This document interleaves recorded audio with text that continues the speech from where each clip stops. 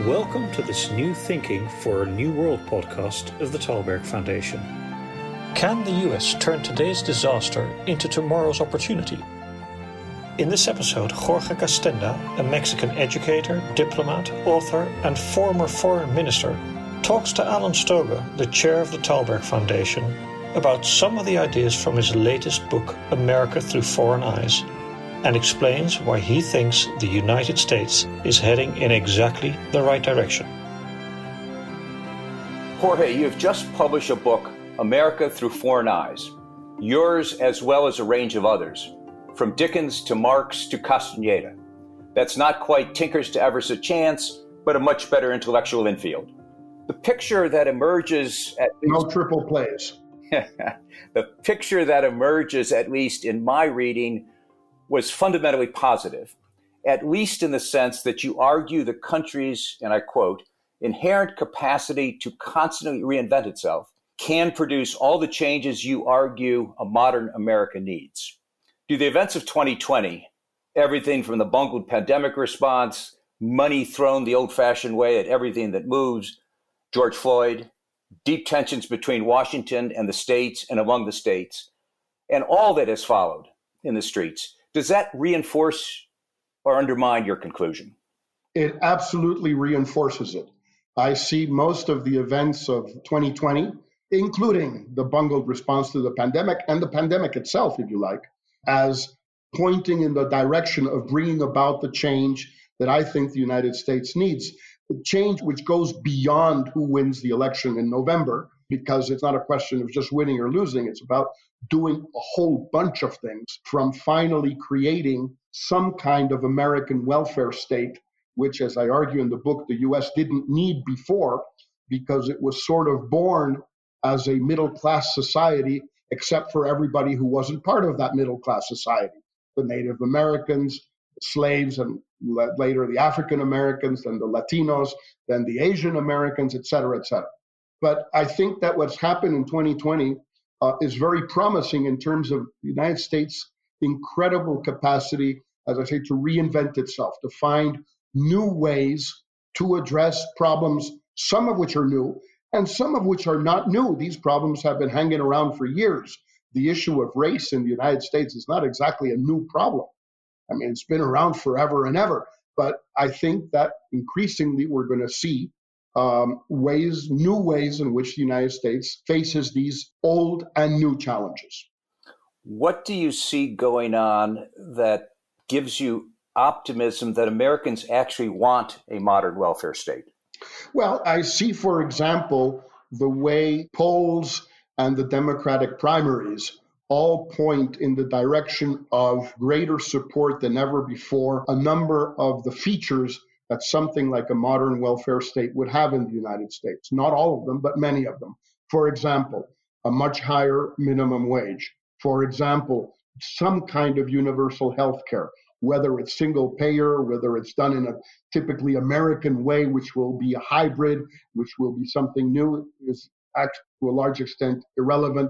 The same for universal child care, the same for free public higher education, the same for a much bolder approach to climate change, and also a much bolder approach to race, to understanding that despite the progress since the early mid-60s, and despite very important things that have been done, it's obvious that much more has to be done. And probably you can't do it without part of that welfare state being for African Americans. And I see a lot of support for that in the polls, increasingly. It may fade away, it may not turn into legislation, it may not happen, but I certainly see the support there, both in terms of candidates proposing this stuff and American public opinion supporting this stuff, at least for the moment, yes.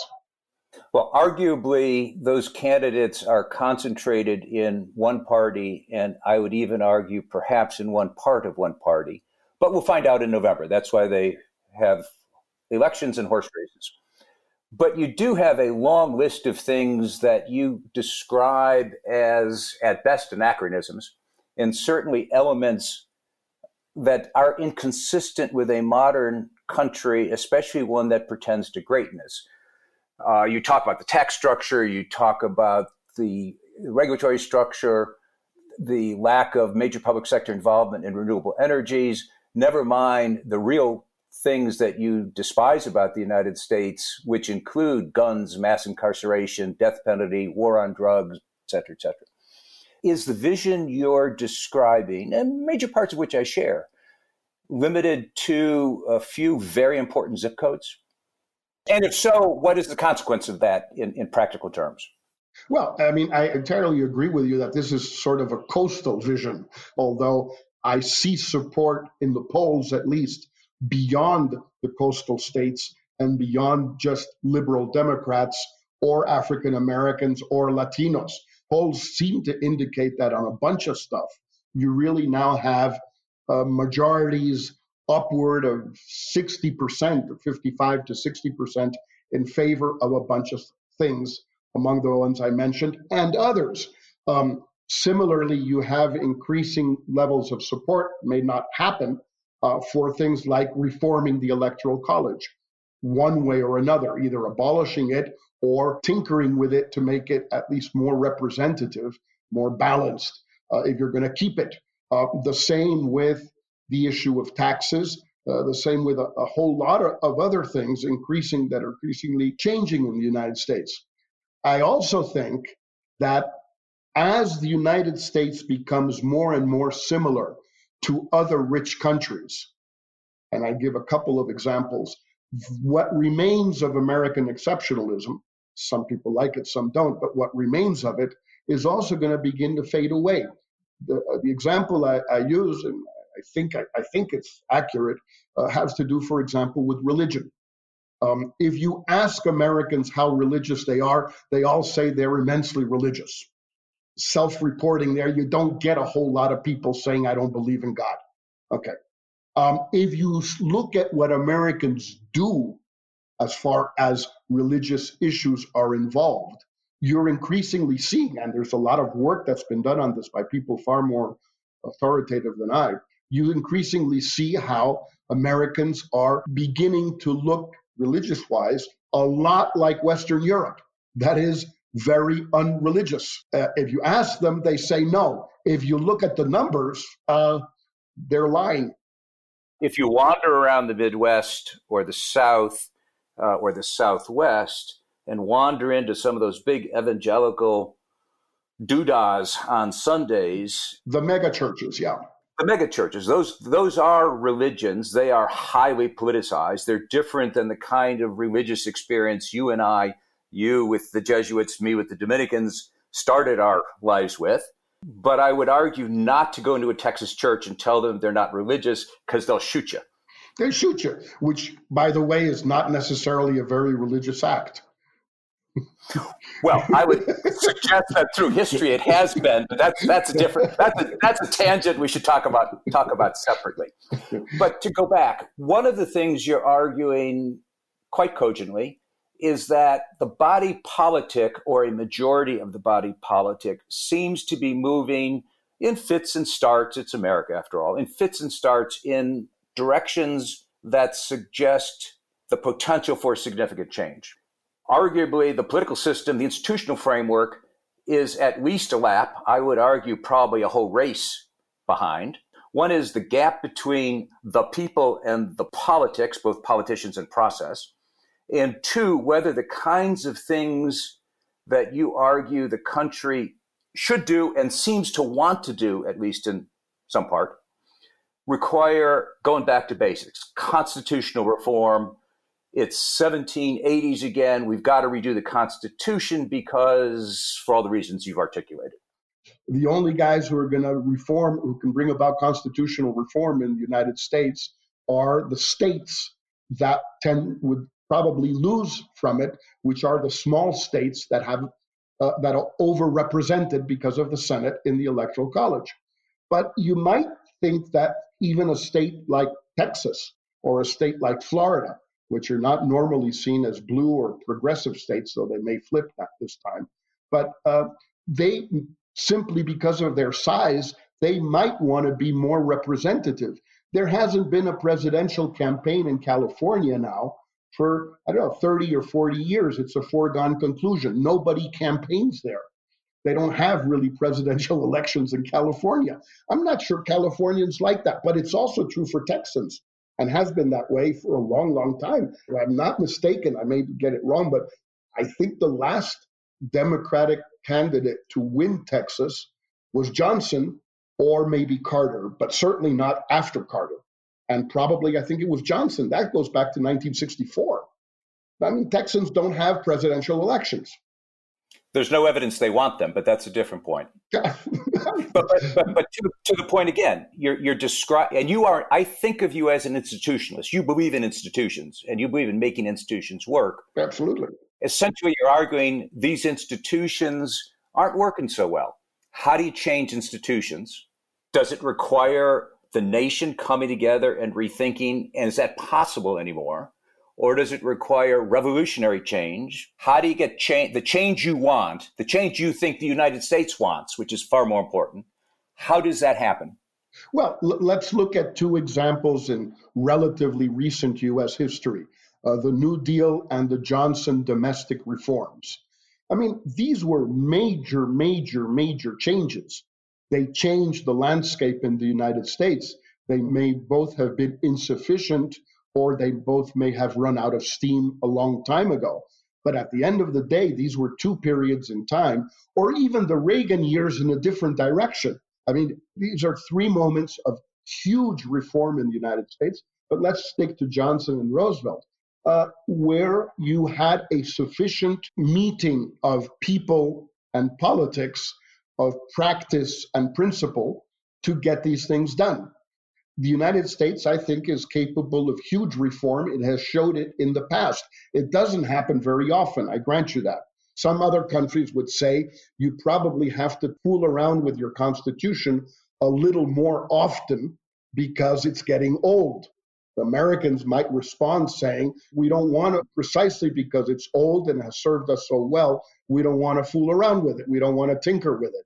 And then you can go back and forth with the French, who've now had 5 constitutions with a whole bunch of amendments, more amendments than the United States has had.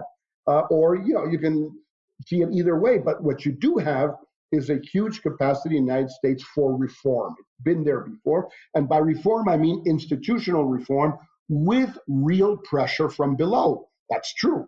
And you had it in the 30s because of the Depression.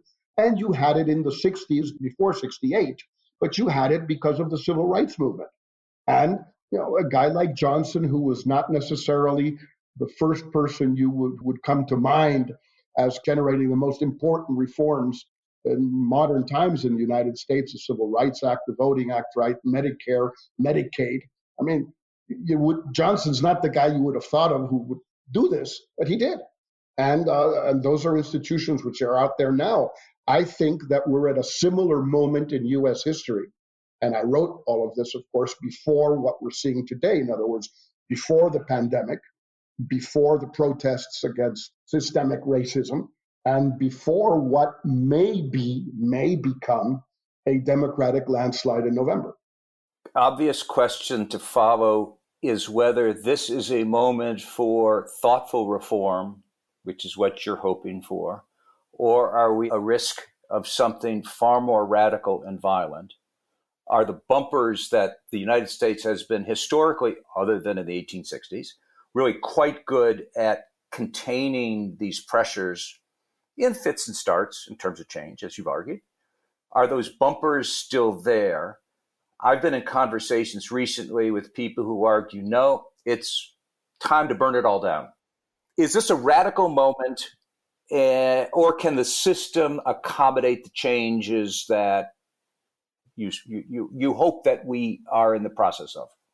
Well, if you go back, I mean, take an example regarding race, and it's a tired story, but it's still a valid one. In the early and mid 60s, you had Malcolm X and you had Martin Luther King. And you have the picture of Johnson signing the Civil Rights Act and the Voting Rights Act with King at his side, and at least metaphorically, Malcolm X in the streets burning things. The two things happened, and what you ended up with were very significant reforms, insufficient at the time even, and certainly now, 70 or 60 years on, quite obviously insufficient. I think you have a lot of radicals in the streets, in the universities, in the communities. Of course you have them. But I think you also have people who are sensitive to what they are saying. I certainly wouldn't imagine Joe Biden to being the ideal person for this, but Johnson wasn't either. And if you read what people like Lippmann said, the archetypal American liberal, what Lippmann wrote about Roosevelt when he was elected in 32, I mean, he said terrible things about the guy, that he was useless, dumb, ignorant, but a nice fellow. The leadership doesn't necessarily shine until it does things when it's pushed by the streets, the universities, the pundits, the polls, and people who vote.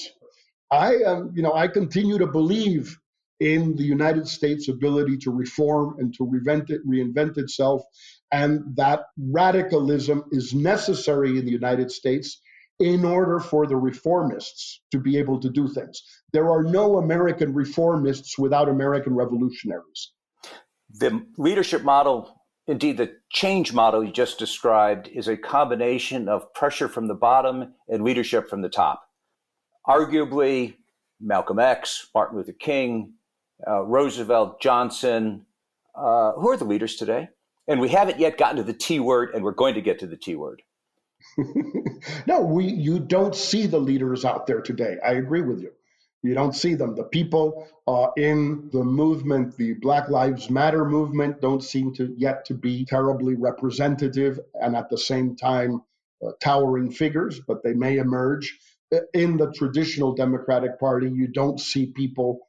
At some point, I think you had 15 people seeking the nomination in the primaries, 15 or 16 or 17. A lot of them had better things than others, but none of them were, outstanding. I mean, that's a fact. They weren't there. And among the Republicans, it's hard to see people who could contribute to this sort of thing the way some Republican leaders did, particularly with Johnson. You don't see them. You see Mitch McConnell. Frankly, it's not, you're no Everett Dirksen. I knew Everett Dirksen, and you're no Everett Dirksen, someone would say. Now you are dating yourself, because I know who Everett Dirksen is, but nobody listening to this will. Nobody else does. Nobody else does, except that he's the guy who came up with the thing, $1 million here, $1 million there. All of a sudden, you're talking real money here. So you write that many Americans, probably a majority, see Donald Trump as an anomaly. When I read that, I said, I remember Castañeda as a diplomat. Because the flip side of that is that many Americans, probably not a majority, but a lot of Americans, see him as something else. They see him, I'm not even sure how to describe, but they see him as they've made him their president. When he was elected, what did that tell you about the United States? I blew it in the sense that I was convinced that he was going to win from the moment he declared his candidacy until about a month and a half before, or 2 months before the election. And I blew it because I listened and read the pollsters and the pundits who all said that Hillary was going to win. If I had stuck to my guns, I would have not blown it. And then I would have thought, as I did before, I changed my mind wrongly, that there was a real reaction against many of the things that had occurred during the Obama years, and even since the early 90s, among a section of the United States electorate that wanted something different on immigration, on trade, on the welfare state as they perceive it to exist, which I think we know doesn't exist, but they think it does, that the system is rigged in favor of the underprivileged and against them. What some guy was saying yesterday at Trump's rally in Arizona, or whenever that rally was, why should we be ashamed of being white? Well, that's not the point, but I think there was a real feeling there. And my sense was that these were people who were saying, look, we want something different from what we have because we haven't gotten a great deal. I think they were looking for the wrong response to a real question and to a real problem, the wrong solution to real problems and real challenges that existed. But I also think that none of what Trump has done has made life any better for any of these people who voted for him, which, by the way, is why a lot of the polls today are showing a tremendous drain from his electorate. I mean, it's hemorrhage. It's not hemorrhage anymore. He's bleeding to death, literally. It's a carotid that's been sliced. He may be able to put it back together. A lot of people wanted what he proposed and then realized that, of course, it didn't help them at all. Well, as you pointed out a moment ago, polls are polls, and they've not been doing so well the last few cycles. What if, and it's entirely hypothetical, certainly flies in the face of everything we think we know about how the election is unfolding now, but the election is not till November. What if he wins? What would that tell you about the state of the union as a foreigner looking, a very knowledgeable foreigner looking at the country? It would tell me, first of all, that there are still enough Americans whereby with this electoral system and this political system, you can still win with a minority of the vote the way he did last time and the way Bush did also in the year 2000, but mainly the way Trump did in 2016. But it would also tell me, I think, that maybe there just weren't not enough votes there yet for a progressive platform on the Democratic side. They're just not there yet, but that nonetheless, what you had in defeat was a Democratic coalition that is in favor of a modern American welfare state, of immigration reform, of tax reform, of education reform, of gun control, of all the stuff we've been talking about. They just didn't make it this time. Very sad, but that's a different issue. I try to stay away from the election in the book because, first of all, it's unpredictable, and secondly, I hope the book continues to be relevant after the election. So let's jump ahead a decade. Last question, 2030. American carnage or American dream? I certainly see an American dream continue to work because I think that the United States over the next 10 years, if it's not 2020, it'll be 2024, will put together the kind of changes, the kind of coalitions that are necessary for those changes, electorally, legislatively, in terms of public opinion, even in terms of sort of the cultural wars. I was very enthusiastic about the part of the book, my book, where I talk about the question of history and the traditional criticism that every foreigner has addressed at the United States of not having a sense of history, of always looking to the future, not to the past, of not caring too much about history, not reading it, not studying it, not bothering it with it, and how I think that it's a good thing that Americans are finally arguing about history and realizing how important it is, even if that is done through things like trying to tear down Andrew Jackson's statue in front of the White House. That may not be the best way to get to history as an important issue, but it's as good as any other. And if that works, I'm a big fan of the great American philosopher known as Woody Allen. Whatever works. He maybe took it to an extreme, but I think if Andrew Jackson is going to get you there, and renaming the Woodrow Wilson School where I studied and taught at Princeton, renaming it, well, that's the way you want to do it. Then do it. Not the best way, but it is a way. And so I think the cultural changes are also very important. There is increasingly stuff you can't get away with anymore in the United States. And that's part of the process, I think, which will lead to 2030, American, whatever you want to call it, renewal, new future. I'm very optimistic and hopeful, as I've been about the United States ever since I first ran into it when I was something like 2 or 3 years old. Well, thank you for all of that. I'm not sure Americans care what foreigners think, but you've just demonstrated why they ought to care what foreigners think, at least the knowledgeable ones. Thanks, Alan, as always. It's great to talk to you when we've been having these conversations. Thanks a lot. Thank you for listening to this episode of the New Thinking for a New World podcast. We welcome your comments, and please subscribe to other episodes in the podcast app of your choice. This podcast was made possible with the generous support of the Stavros Niarchos Foundation.